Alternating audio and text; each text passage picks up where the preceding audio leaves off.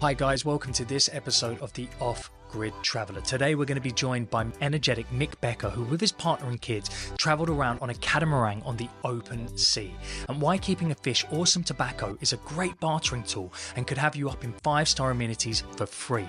And how a toilet breaking on the open waters can mean you're found overboard with your pants around your ankles.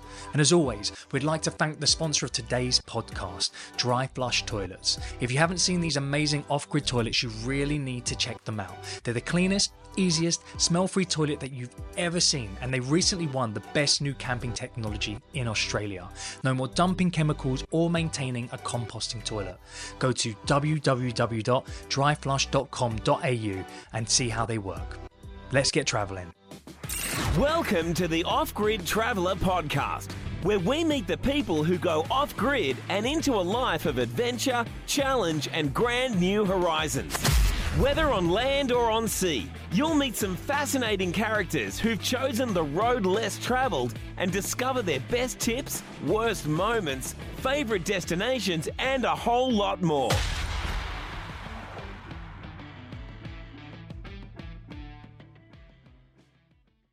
Hey guys, welcome to the Off-Grid Traveller, and I have the wonderful Mick Becker with us. And just to confirm, it's Mick and your partner's Lozzie, right?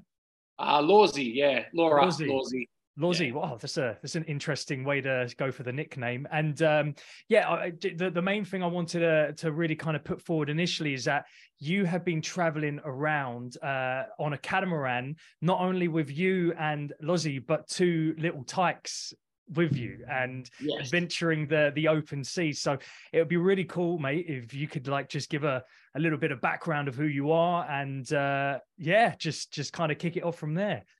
Well, yeah, I guess we didn't plan to have kids. It was just going to be myself and Lawsy going on little adventures all over the place, and intermittent working, trying to do six months working and saving, 6 months adventure, 6 months working and saving, 6 month adventure, and travel around the world that way if we were able to do it. And then, boom, here we are with kids. And you, because we had a little prelim chat, you were saying how I think it was the first one, you were on the boat when you found out that Lozzie was pregnant, and it's just, what of all places to find out that you're going to have a kid. And I don't know if you've told them, have you told the kids oh, by the way, you were grown on the open sea? Yeah, well, her middle name's Oceana. Nice. Because that's where, so Xena Oceana, she, that's where she's from. That's where she spent the first little period of her life. Which, it was cute. It was like we did plan to have, I shouldn't say it was a completely unplanned thing, but boats and the kids, it happened quite fast. Yeah. And now that we're on land, living this land life a little bit again, we're hanging to get back out there. Yeah. Because, one thing as well, you have a cafe right at the moment called the Bucking Seahorse, and I was checking that out, and it looks awesome. Look at the design, and you were saying to me, just to give a kind of a background on it, you've got a large area around where you are. There's loads of cafes, right? But you've gone a bit niche with what you do, because Well, after we lived on the boat for a while in an island just in the middle part of the archipelago of Vanuatu. Yeah. And there's not much there, which is good. It's very nice. But after a while, you do just feel like being able to go to a shop and being able to buy some milk. Being able to talk to other people or something, because where we were anchored somewhere for a few weeks and there's literally nothing there. So if you would need to go into to get some rice, or you want to try and get some fruit or anything like that, or climbing the trees, right? You have to go climb the trees to get the fruit. You have to hoe the ground to go get the rice and all that. Yeah. Well, it's magic. There's this certain place where fresh water would come out from the higher side of the beach, so we could collect fresh water from the beach. Wow. It was unreal. We're getting fresh water from the beach, and we were drinking from that. But then, to get into town was, you walk for, it's like a 10-minute walk, then you got a hitch, and that can take up to a few hours at a time. Then you're on the back of someone's van, and you try and explain where you want to go, and then it takes however long to get into town, and then a lot of the time they've got plans, and then you're a bit of a token souvenir in the back, so you end up driving around. Look at look what I've got here. Look at this idiot. And then, so, you know, a simple trip to just go and get some rice and some supplies could pretty much take the day. Like a lot of times I'd leave in the morning. I wouldn't get back to the boat, you know, at night. So getting back to the Sunshine Coast, it was nice to be able to like actually have a place where we craved that a society again, like somewhere where we could just walk to the shops and have a cold shower and buy a cold drink and go to a place where you hear live music. And that's what, when we came here, it's like, we really want live music. And there was nowhere that had that really good, intimate atmosphere where you can sit down and listen to a performance. Yeah, right. And that's the best. So that's what we've made here. And to push onto that as well is that you've created like new upcoming artists is something that's really a big area within what you've been doing and pushing that music scene, which I think is, you know, it's something that's close to my heart, mate. So keep doing that and find those next new talents, right? That's what you got to do. Oh, mate, there's so many people out there that just have it inside them to write lyrics that you've never thought of before and put it together in a song and sing it in a way that just it's exploring in a different way. You know what I mean? Like you can. There you go, mate. The off-grid singer, right? So there you go. Speaking to the off-grid singer. Love it, mate. Love it. So going back to you, like, first of all, the fact that you had to go find rice down at the town and it takes a full day. So you're probably coming back with 1 kilogram to 10 kilograms worth of rice to make sure. Where was that actually happened? And it was on you were traveling via your catamaran, right? Correct. So we lived aboard a 38-foot cat, which is, it's bigger than a tinny. Yeah. But when you're out in the ocean, it doesn't really feel that big, but it's probably the smallest ocean-going cat that you'd want to really be on, especially with a family. It's got enough space for us. We've got our own room. The kids have a room. Right. There's a galley area there. I think you might have seen pictures of it on the Instagram. So it's not a huge space, but it's enough. And whenever you would go into these villages, it happened quite frequently. Right. It's just a day journey, and you go in there on your little dinghy, because your main boat's obviously, if you look at the main boat that you live on, that's your house. Yeah. And then your dinghy's like your car. Your motorbike. Yeah, exactly right. Exactly right. So when you go into town, you've got the main boat, you make sure there's no bad weather coming, family's safe, everything's good. Lawsy would either drop me to the beach with the kids. Drop me to the beach and then she'd take the kids back. Right. Or if they had stuff to do on the boat, I'd take the boat and then I'd be gone for the day. I'd come back and then sometimes do 2 or 3 loads back out to the boat with the shop. You know, so you don't know whether you're going to be gone for 3 hours or whether you're going to be gone for 12 hours. So that's just making me think like you would actually moor the boat like in the sea, not at an actual marina or anything, because you're in the middle of nowhere, and then you pull the dinghy out, you go do, as you said, a few trips. Gosh, that's have you ever, during that time, did you ever get lost, or was there any times where you like, this is a bit peaky, I don't know if I'm gonna get back to see my family? With the main thing is with the boat, I think when we touched on it having a chat, you're never bored. Yeah. There's so much, like when you go into a new place, like a lot of these islands are uncharted, you don't actually know how deep the water is in certain areas. Yeah, right. So when you go into a place, you're normally looking at it on a map first for a long period of time and working out where you'd be in certain weather. Like if the weather comes from the north, this is where you're going to tuck in. If a big storm comes from the south, this is where you're going to tuck in. So you look at each territory or each island you go to as, you know, where are the safe spots? Where is the village? How can we be close to a village? Or how can we be in isolation? Oh, there's waterfalls there. There's a nice river there. So you really get a good understanding of where you're going first through looking at the map. And Google Earth, Captain Cook would have loved that shit. Like all of it. We've got it so easy now compared to those guys. Like you can Google Earth an area, and that's what we normally do. And you can see where the bomboras are, which is like a exposed coral head. Right. You can find out where the shallow water is. You can see the river. You can see civilization. You can see huts. So a lot of the time you don't want to pull into an area which is a nice bay that has a village as well straight there, because it can be a bit of an invasion. Right. Okay. That's so you're looking at this on a kind of 3-dimensional plane, in the sense of you need to be looking at where you're going to be, because obviously the undergrowth, which could be causing an issue, the fact you've got your family there and you want to make sure that they're secure, and there's not terrible undercurrents happening. And third of all, you've got villages there, and you don't want to start coming in and just in just your cacks, just waving at them and them going, what are these mobs doing here? Yeah, gotcha. It's a fine line, and then you've got to try and gauge each person, and a lot of the time if they're not speaking the language, so normally bring a fish. If we could, you trawl. And that's like an offering. If we do go to a village, you try and bring in a fish as a bit of a hello. Wow. So is this? And then and then trade with them whatever you can. Like we normally have tobacco.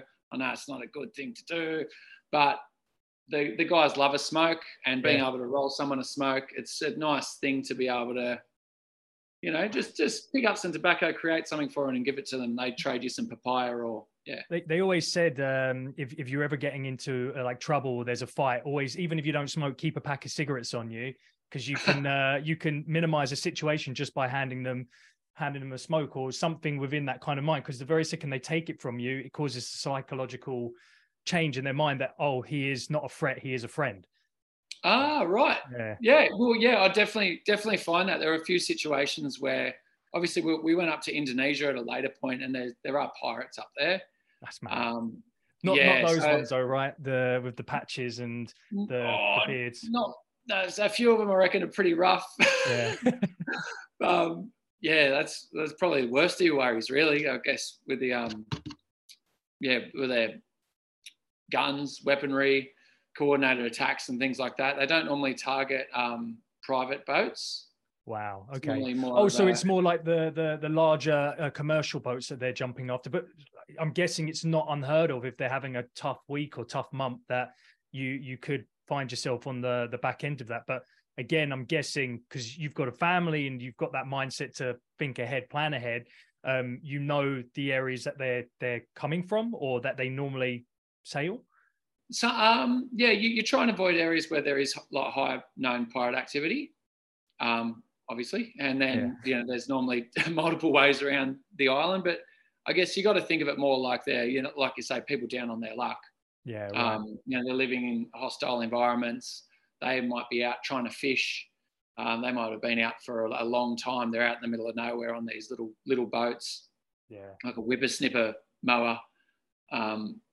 Like motor, that's how they're getting around, and not much shelter. So it's just respect. It's just human respect, and trying to read the situation when they do see you and they come over. Like, that's when you do offer them some water. Like, obviously they're bloody thirsty, offer them some water. If they come up beside the boat, roll them a smoke. Wow. Try and sort of have that. I know everyone's got different ways that they deal with it. We tend to find that was the best one for us, for just as some kind of hello, thanks for having us in your country, in your waters. Wow. Here's this. How's your fishing going? And if we've just pulled up a big fish, just give them what we can as well. That's crazy to think that they sometimes they'd moor up next to you when you're in the middle of the sea, right? And then is that something that happened regularly, or? Well, there was so the boat got stranded over in Indonesia. Yeah. Sorry if I'm jumping from one thing to another. No, it's okay. The point of this is really just to get those adventures out, and hear about it. It's amazing. Well, the most recent one was I had to get the boat back from Indonesia because of COVID. It was stuck over there. We weren't allowed into Indonesia. We weren't allowed out of Australia. So that was the thing. We weren't allowed out of Australia, and Indonesia weren't going to extend our customs duty-free exemption. Right. So the boat's only allowed to be in there for 2 years before you need to pay duty on it. Gosh. Okay. So you waive the import tax because you're just passing through, because we did plan to go around the world at that stage, or go to Thailand. So when the boat was stranded over there, we were stuck here. It was very difficult. Ended up getting over there, sailed back, and on the way back, I was with, I met an old guy over there, good bloke. He jumped aboard with us and we were just sailing day and night, just to try and get back across from Lombok to Darwin. Just some chap that you met when you were out there, yeah? Yeah, I met him over there. I met him in Lombok through Wow. other people, just this old guy. He was just really, really interesting bloke, actually. Good guy to be stuck on a boat with for 2 months. Traveling, right?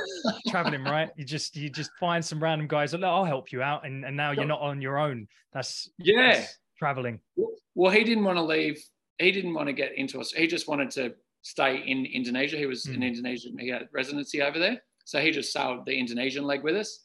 There was one part where we were going across these an island group, just not as far across as Timor, like not directly above Australia, sort of like northwest of Australia a little bit. Yeah. Not as far over as Lombok. And we were going between these islands. When I say between the islands, they were off in the distance. And there was 3 boats, and one of them sort of just shot in front. They were about 2 kilometres in front of us, and then one boat shot right out in front.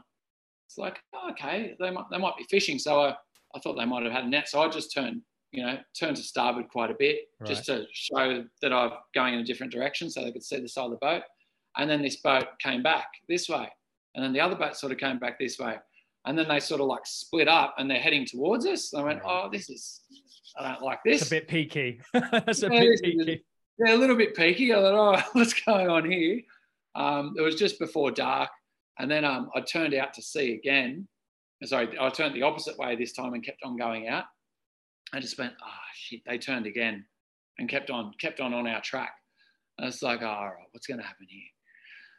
So I just did the whole thing. As you said, the smokes, created just a couple little grab bags, just with some tobacco, with some fruit that I got before I left, things that I knew that I could spare, some water, a few bottles of water. And old mate came up beside the boat. The first boat came up and he was yelling at us in Indonesian. I couldn't really pick up what he was saying. He was speaking really, really fast.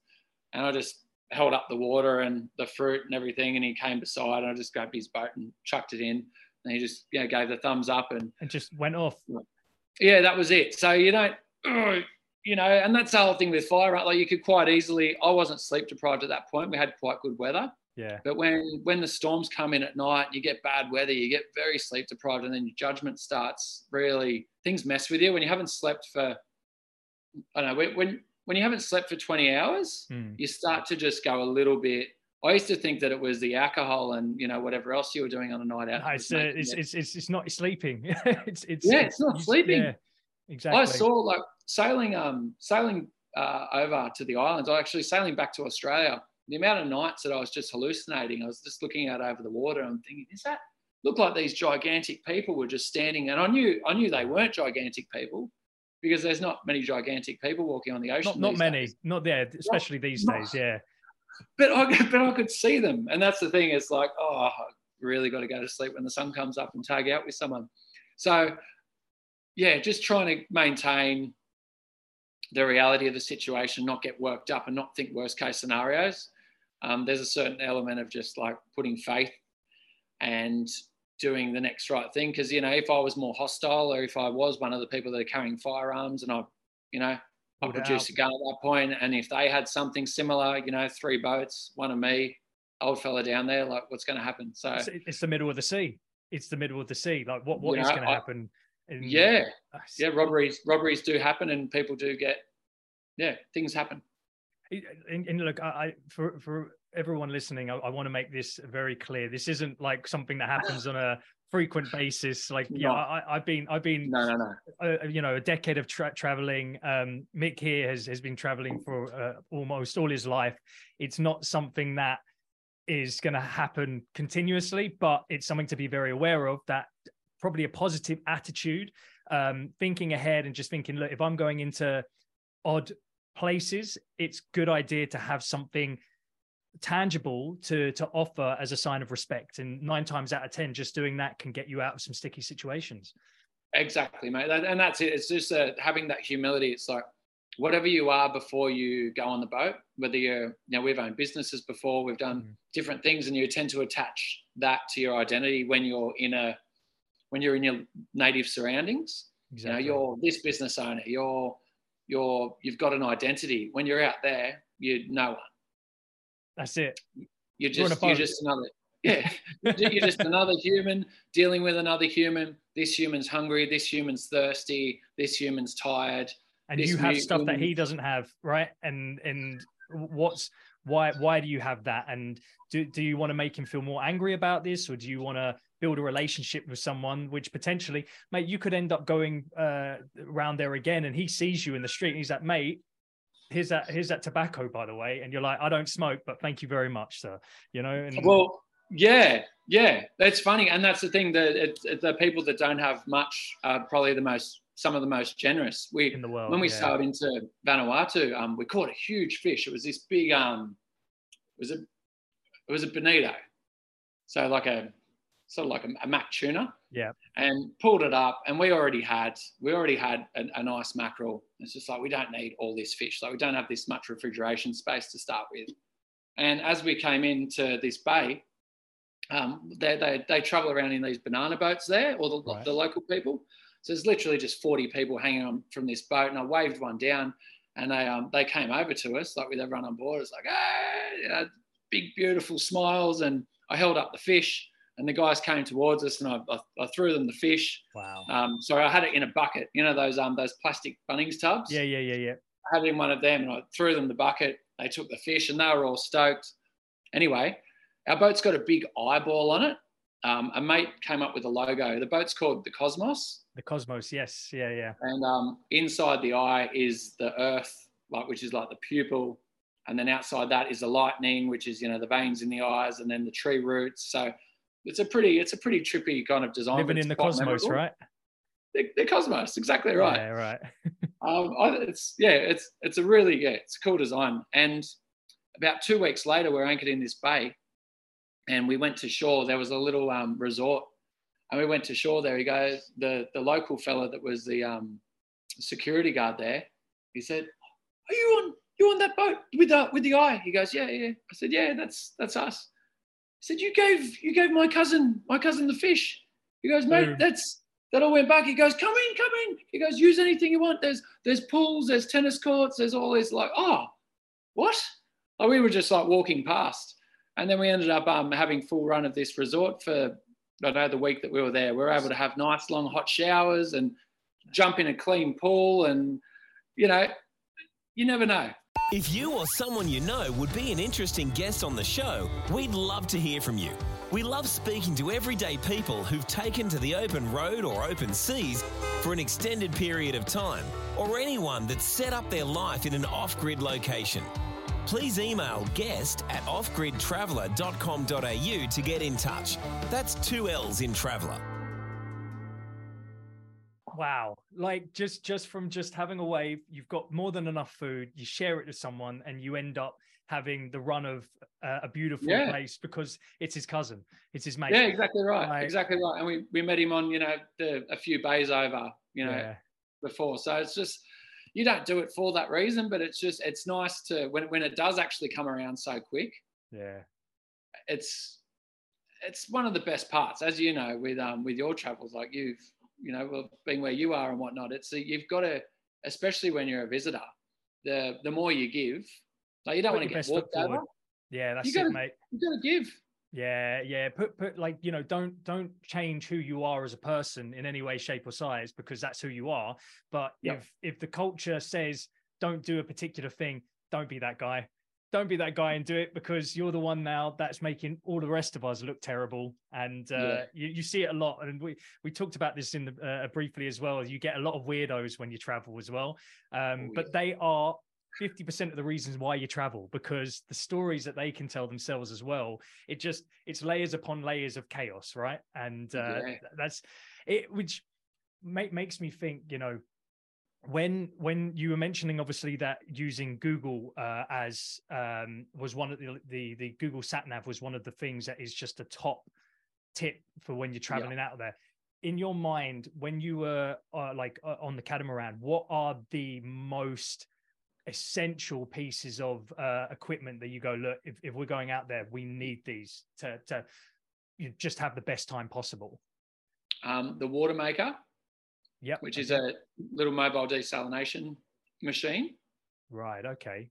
Um, Which brand do you use specifically? Rain Man. Rain Man. Good name. Rain Man. Yeah, it's good. It's good. We bought that years and years ago. It's pretty much just you know how they work. I've used one in the jungle before, but I didn't like. It was one that it had the different types of soil in it. So it was a reverse osmosis machine that we used, but it was like a jungle Thai guy made it and went, look, good water. And we were like, all right, wicked. Like, I guess we're drinking well today. And I didn't get sick, mate. So I'm still here. Well, it sounds like a bloody good contraption. Yeah, nice. Yeah. No, they're amazing. It's being able to just get the seawater and it pumps it up and basically forces it through a whole heap of like membranes. Right, yeah. With tiny, tiny little filters, and it busts the water apart like on a molecular level. Yeah. So all that comes out of it, it gets rid of virus, bacteria, salts, metals, impurities. All you're left is with pure water. Wow. So that's essential. I think having maps, you need maps. Obviously need a compass. Yeah.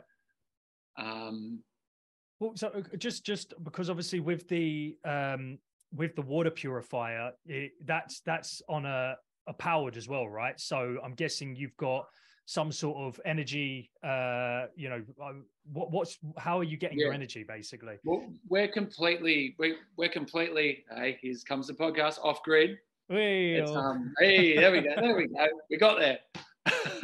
Take a sip for that. Yeah, that's worth it. Cheers, mate. Yeah. We got solar panels. We got a wind generator. Yeah. Whenever you do use an engine to get into an area, we got larger alternators that we fitted to the engines. So whenever you are dropping the anchor or trying to maneuver into a difficult bit of reef, that's when we normally turn the engines on. And then that's also a extra charge. And then the battery bank holds that. You just need to be smart about power. Like you obviously charge up your computer, any devices, anything that has an external battery or an external lithium, you normally put that on charge or have all the plugs ready. As soon as you turn the engines on and you've got excess power being made, that's when you charge everything up. Right. And then at night, you use minimal power. You don't go playing on your computer at night. You tend to get more in the rhythm of the world with, when you're away from it all. Like you go to sleep when it's dark. You wake up when the sun comes up, whatever time that is. Wow, and when there's a storm, you stay awake all night. So okay. So the circadian rhythm really comes into play there, and it's just being under the stars and everything. In the very second nighttime, you're clonked out. It's interesting to think about that because we've always got so much light pollution around us that when you're sitting in your home and all that, you think getting 4 hours a night is normal. Well, it's for 90% of us, it's not. It's absolutely not. Some people can run on it, but 6, 7, 8 hours, if you clonk out and wake up and you're feeling wonderful, it's probably because you had a good night's sleep. And I can see how being on the waves as well. My grandma back in the day, she had a waterbed.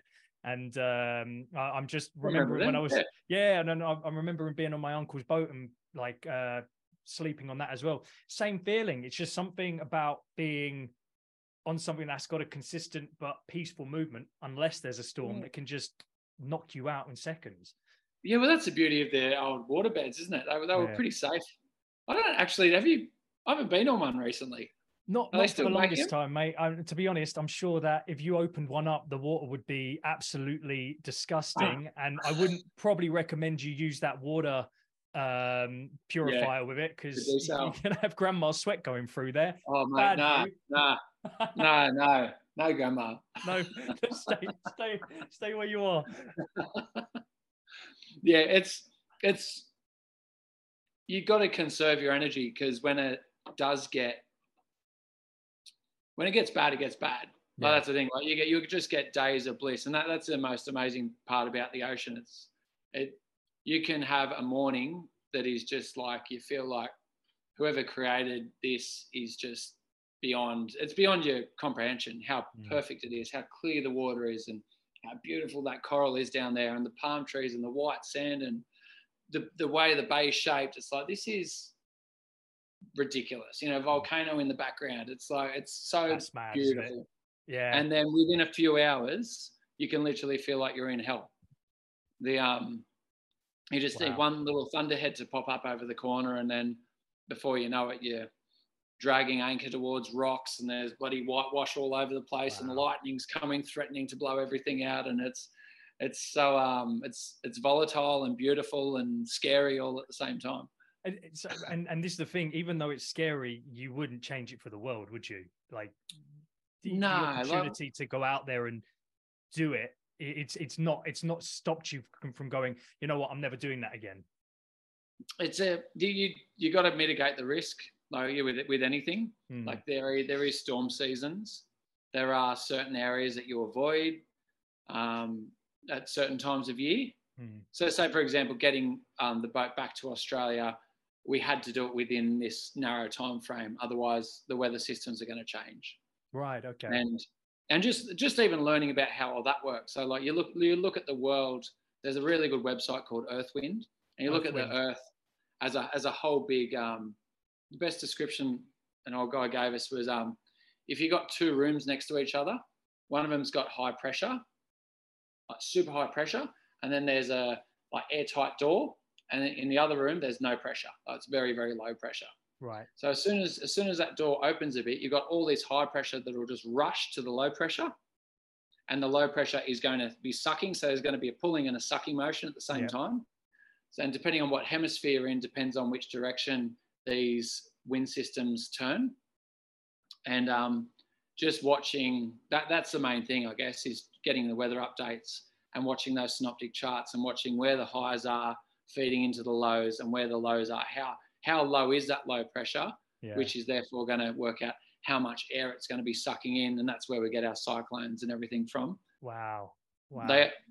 It's fascinating. You jump on Earthwind. It's earthwind.com, I think, and you can jump on there and you can see what the Earth is doing right now.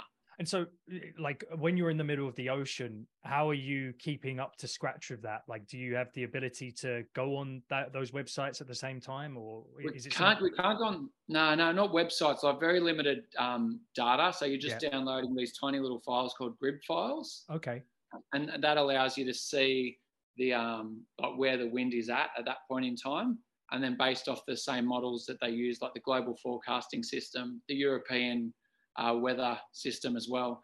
There's a few base models that they use all over the world, and you're able to download them in tiny byte form and then have that on a basic map so you can see what's happening. So you've got you've got your water purifiers, you've got your solar panels, you've got your little bits of data that are telling you which way the winds are blowing and the high pressure and low pressure, so you're not caught with your pants down. That's right. and then it comes to the next one. What about when you've got your pants down? Where do you go to the toilet? What's the goal there? Like, do you go off the side, or what's the plan?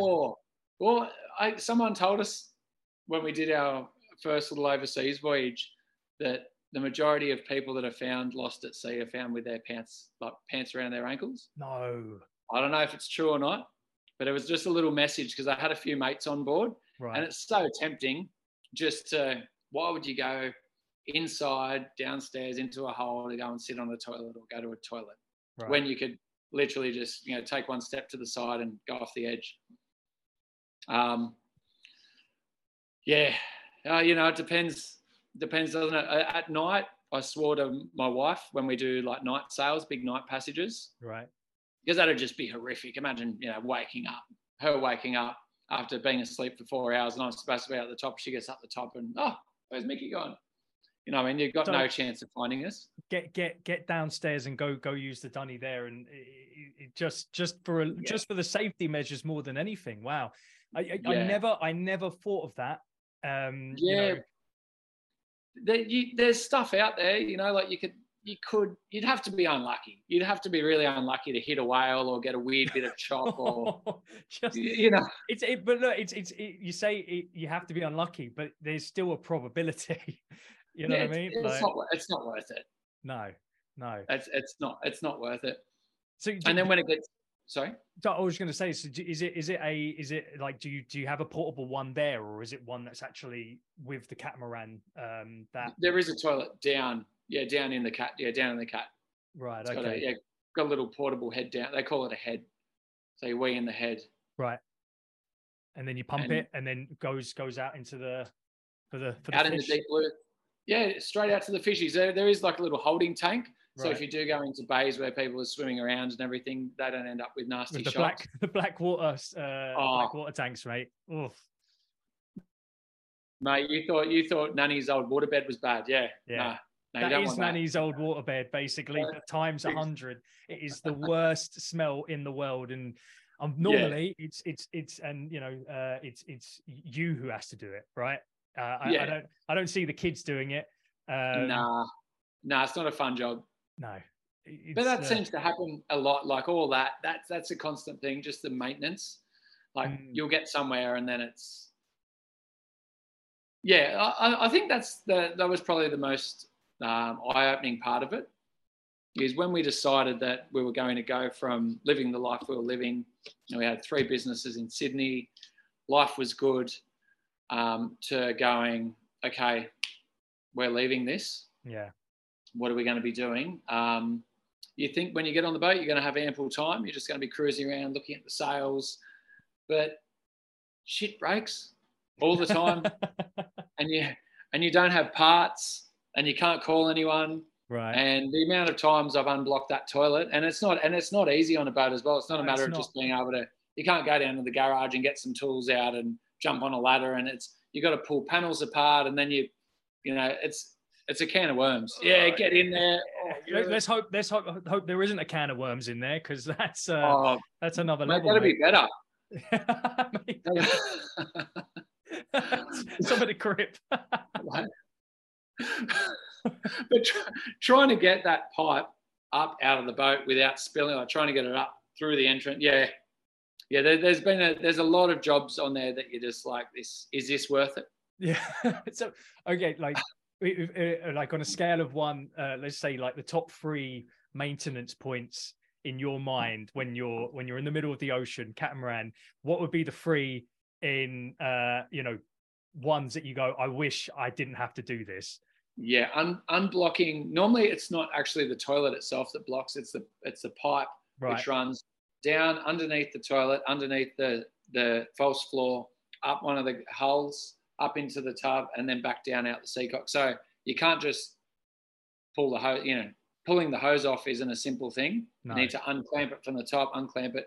In which case you improvise. Then you go to bucket mode. Bucket mode. But pulling that. Trying to do that underway is just a non-event. This episode of Off Grid Traveller is proudly sponsored by Dry Flush Toilets Australia, home of the world-famous Lavio Dry Flush Toilet. This patented electric toilet has no chemicals, is not a composting system, and can be set up literally anywhere in under 60 seconds. It looks and feels like an at-home toilet to use, but it can be used anywhere with no external power or water, and it still flushes. There's also no cartridge to clean or empty, and it's perfect for camping, caravans, converted vans, boats, tiny homes, or anything off-grid. Go to www.dryflush.com.au and use coupon code OFFGRID to get a 10% discount on your toilet order today.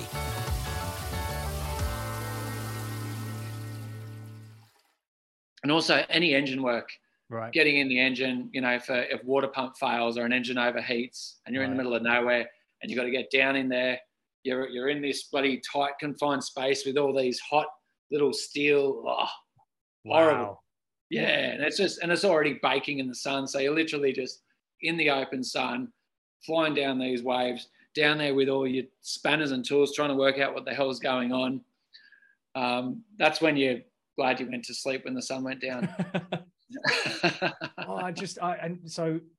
So when it comes down to the engineering point, have you figured out any ways to ease the process? Like, you know, or is it just what it is? You just have to get in there and get into the thick of it. Yeah, I'm not really too. I'm good with structure. I like working out problems that are structural, where you can go, all right, this supports that and this needs that. Basic engineering like that makes sense. Yeah. But when it comes to the mechanical parts and exciter fuses and diodes, and that's when I start getting a little bit lost. So yeah, that's a big. You learn on the fly for that. Yeah. You try and learn what you can, but the things you don't know. There's so many parts to. It's a little city, you know what I mean? Like you got water, you've got the propulsion, you've got electrical generation, you've got all of these little parts. It's impossible to know all of it. So it's become just a matter of trying. Yes, you like, before you get into doing this, obviously you had an understanding of how to manage it if situations were to become a little bit dodgy, right? But at the same time, you're learning on the job at the same time. Yeah, well, no, I didn't really know too much about it. Let's go. Well, it's a sailboat, which is, that's our primary way, and that's a structural thing. So I can understand that if a sail's torn, you can fix it. You can make the sail shorter. If the mast snaps, well, you can make a jewelry. Practicality. You can be practical and go, okay, we need to propel that way. We've got some fabric. We've got some ropes. We've got some height. We can do it. Yeah. But with a motor, it's like, well, shit, is it this pump? Is it this spring? Is it this screw? Is it this gasket? Is this leaking out of that? Is this not getting power to it? Like, why isn't that pump working? Yeah. Wow. And why isn't fuel getting from there to there? Or is it there's a lot of troubleshooting, a lot of reading the manual. Of the book. so there's a tip, everyone. Keep the manual. Do not throw the manual once you buy the boat. 100%. Keep the manual. Always keep the manual. Make a copy of the manual. Definitely. It's the only manual when it comes to putting together furniture or anything like that. Destroy the manual. Just look at what it's meant to look like. Yeah. And then just make it look like that. Yeah. But when it comes to the engine, there's too many, unless you got exploded diagrams of everything. Right. That helps. Yeah. Okay. But so number one, the toilets and the chaos that comes behind having the less suction than necessary to get it out of the boat. Then yes. 2 is the engines, and what's number 3, which is a pain in the ass. Mate, I think that's all right. Yeah, I think those 2 are they more than make up for everything else. So those 2 are a variety of, like, so the toilet itself is a 1, but it's a big one, and then the other one is hundreds of little things that come in between it. Gotcha. Yeah. Well, everything else is simple. Like we've run over buoys before, not like human buoys, but the I hope not. There's like fishing buoys, like the people set all their nets and crab traps and that up. We've been sailing along before at night, and then the boat will just come to a stop, and we'll have sail out, and you'll be like, whoa, what's going on here? So pull the sail down, get the torches out, go around the boat. It happened just off Sydney, actually, and then went off there, and you could see a rope. You could see a little string of traps that have been there, and it got wrapped around the prop. It was lucky it didn't bloody rip the leg out the boat. But wow. But then that was at 10:30 at night, jump overboard to there's a torch in the mouth trying to untangle it all. But they're practical things, and they're a little bit of fun as well. Yeah. We've had a few incidents where things have got caught around the props, but it's practical. You can jump overboard and do it. It gives you an excuse to get in the water in dodgy situations. Have some fun, right? Like just have a bit of fun. So, yeah. Which again is one of those things, doing this is fun. Like the adventure of it is fun. You wouldn't do these things unless you knew that there was a slight bit of risk, a slight bit of fun that can take you to new. We were talking about it briefly beforehand, is that, if you continuously want to go out and travel and you're still at home thinking if it's a good idea or not, just go. Just do it, because even if you are scared of that initial step, the risk of you not going may be greater than the risk of you going. And the amount of people, the amount of experiences you'll have in life in general is just times 10. You 10x it, literally. And you've gone a step further because you've got your little ones with you, and you've got you mentioned before, you've got a next adventure coming up potentially, right? Yes, that is exciting. It is exciting because you're right. It's getting out to, I think when we were speaking about this earlier as well, you see when the little kids play our iPad game, or even ourselves, you don't want to play the same level over and over again. That's, you want to do a level that's a bit harder and a bit harder. Novelty, and right? you go back to the easy levels and you want to just get up to that hard level again. Yeah. And that's what it is, I guess, when you do travel. It's like you go to a place that's easy, and then you go to a place that's a bit more difficult, and you do somewhere that's a bit more difficult, and it keeps you on that edge. Like the idea of just cruising around a bay. Yeah. Now it doesn't have the same luster as going to a distant land that you've never been to before. And I think it's the same. There's something about it, right? When you see that visual shot of that brand new thing you've never been part of. It could be a cityscape. It could be just like you start seeing the mountains, and your heart just kind of, all of a sudden you get this new energy just comes out of nowhere, right? And you've got this feeling, and you're like, oh my gosh, this is why I do this. I may have no money in my pocket right now, but gosh, I am going to be able to remember this and use this for the rest of my life. It's a changer. It's a game changer. That's the essence of it all. Myself and my missus always talks about as well, just wanting to see what's around every corner. And that's always the most exciting part. You get around a little bay, you're like, oh, what's good? Like, you've seen it on maps. You've studied on maps. You know what it looks like. It's like, what is it? And then when you get around there and you see the rock formations and you see the way the beach goes in, you're like, oh, look at this. Oh, look at that. Oh, it's the continuous R's, right? Until you're R'd out and you're just sitting there going, I need a beer. I need a beer. You got to just take it all in. And that is, you're right. That is like, it's like meeting people. It's like starting a new business. It's like leveling up. You unlock a new level when you get to one of those new places, and it's exciting. And especially if you are eating there, like finding a little bay and then seeing that there's some mussels or some oysters, and then being able to crack some nice little oysters off there, or finding a nice little cave that you can go exploring in. And that's what I think we're looking forward to doing with the kids, and why we want to do this again. We have lived a few lives in this life, and when we do throw ourselves into things, it's 100%. And with this cafe, it is up for sale. We did get an offer on it actually just this morning. Wow. I think I spoke to you. We had a semi-offer yesterday, but this morning somebody's keen. So maybe by the time that this is released, it'll be done. And you'll be ready for your next adventure, because you were saying and that you're going to be you're buying a van with the little family, going off to the coast, spending time with family, and building out the next steps for your catamaran, right? For your boat.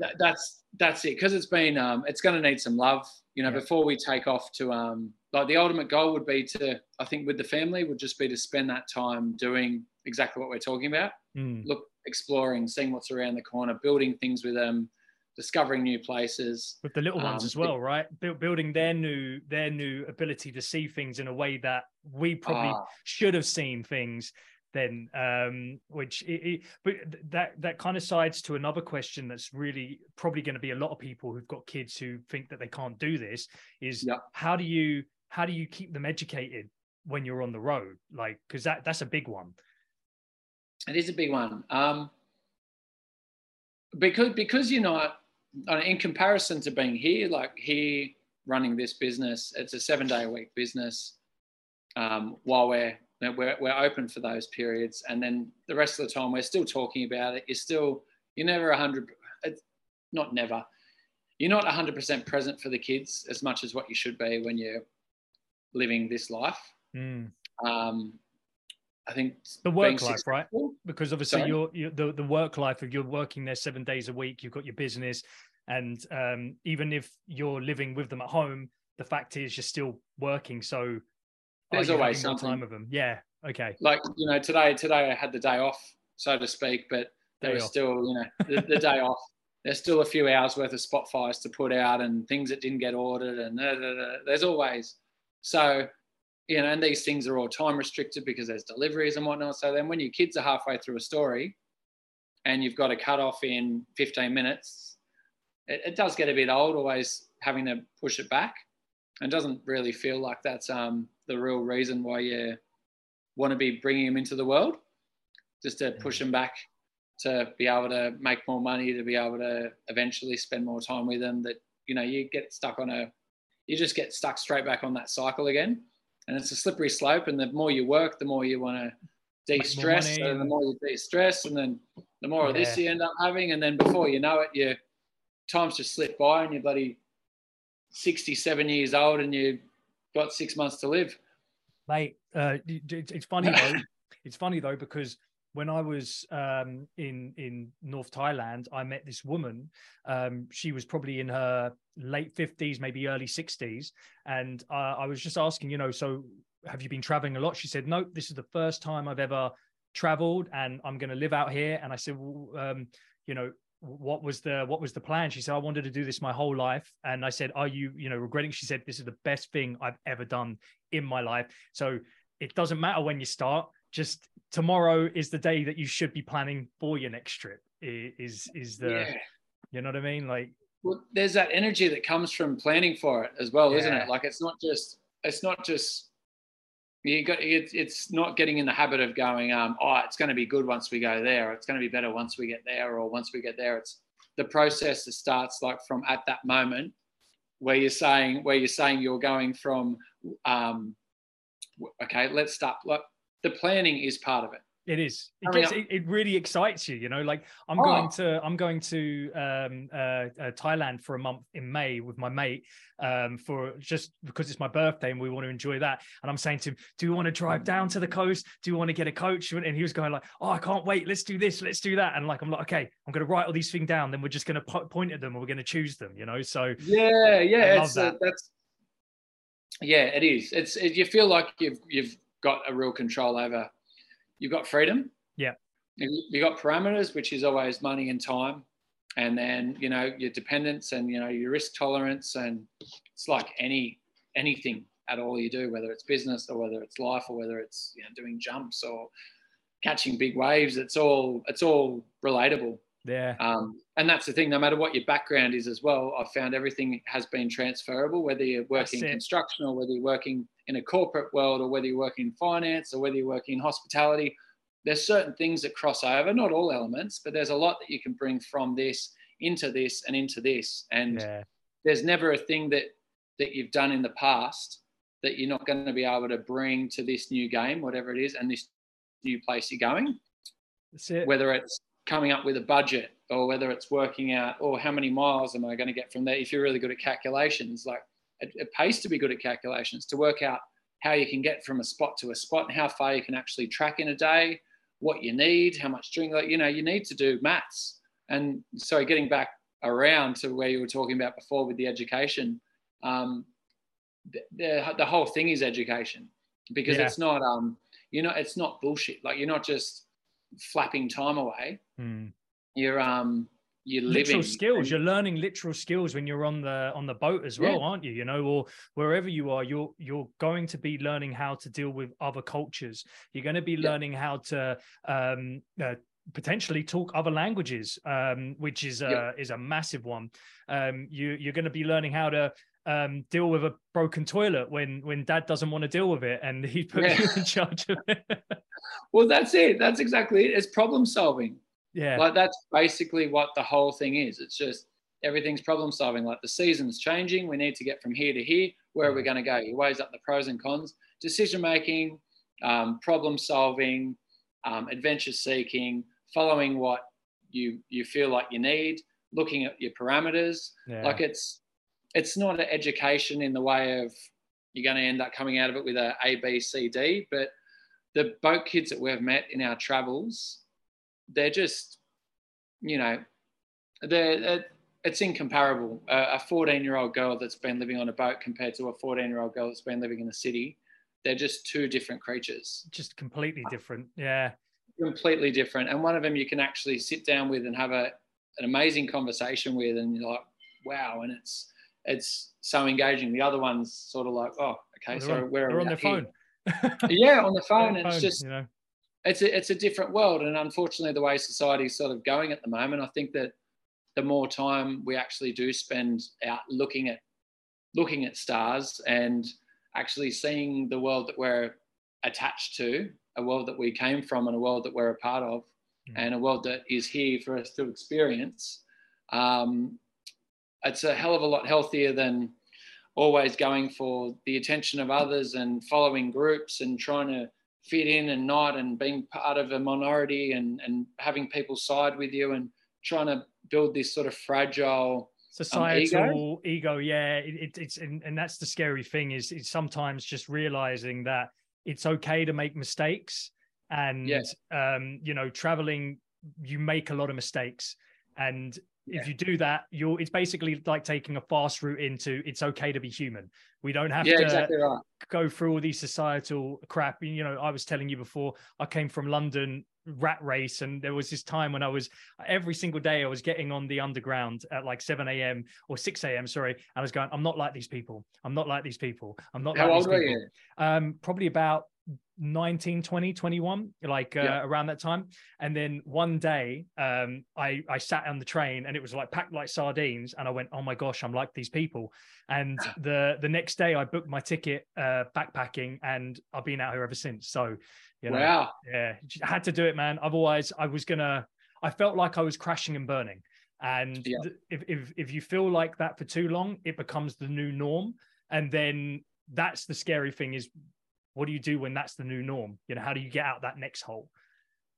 Yeah, that's the thing. It becomes quite tacky then, and then you start attaching yourself to.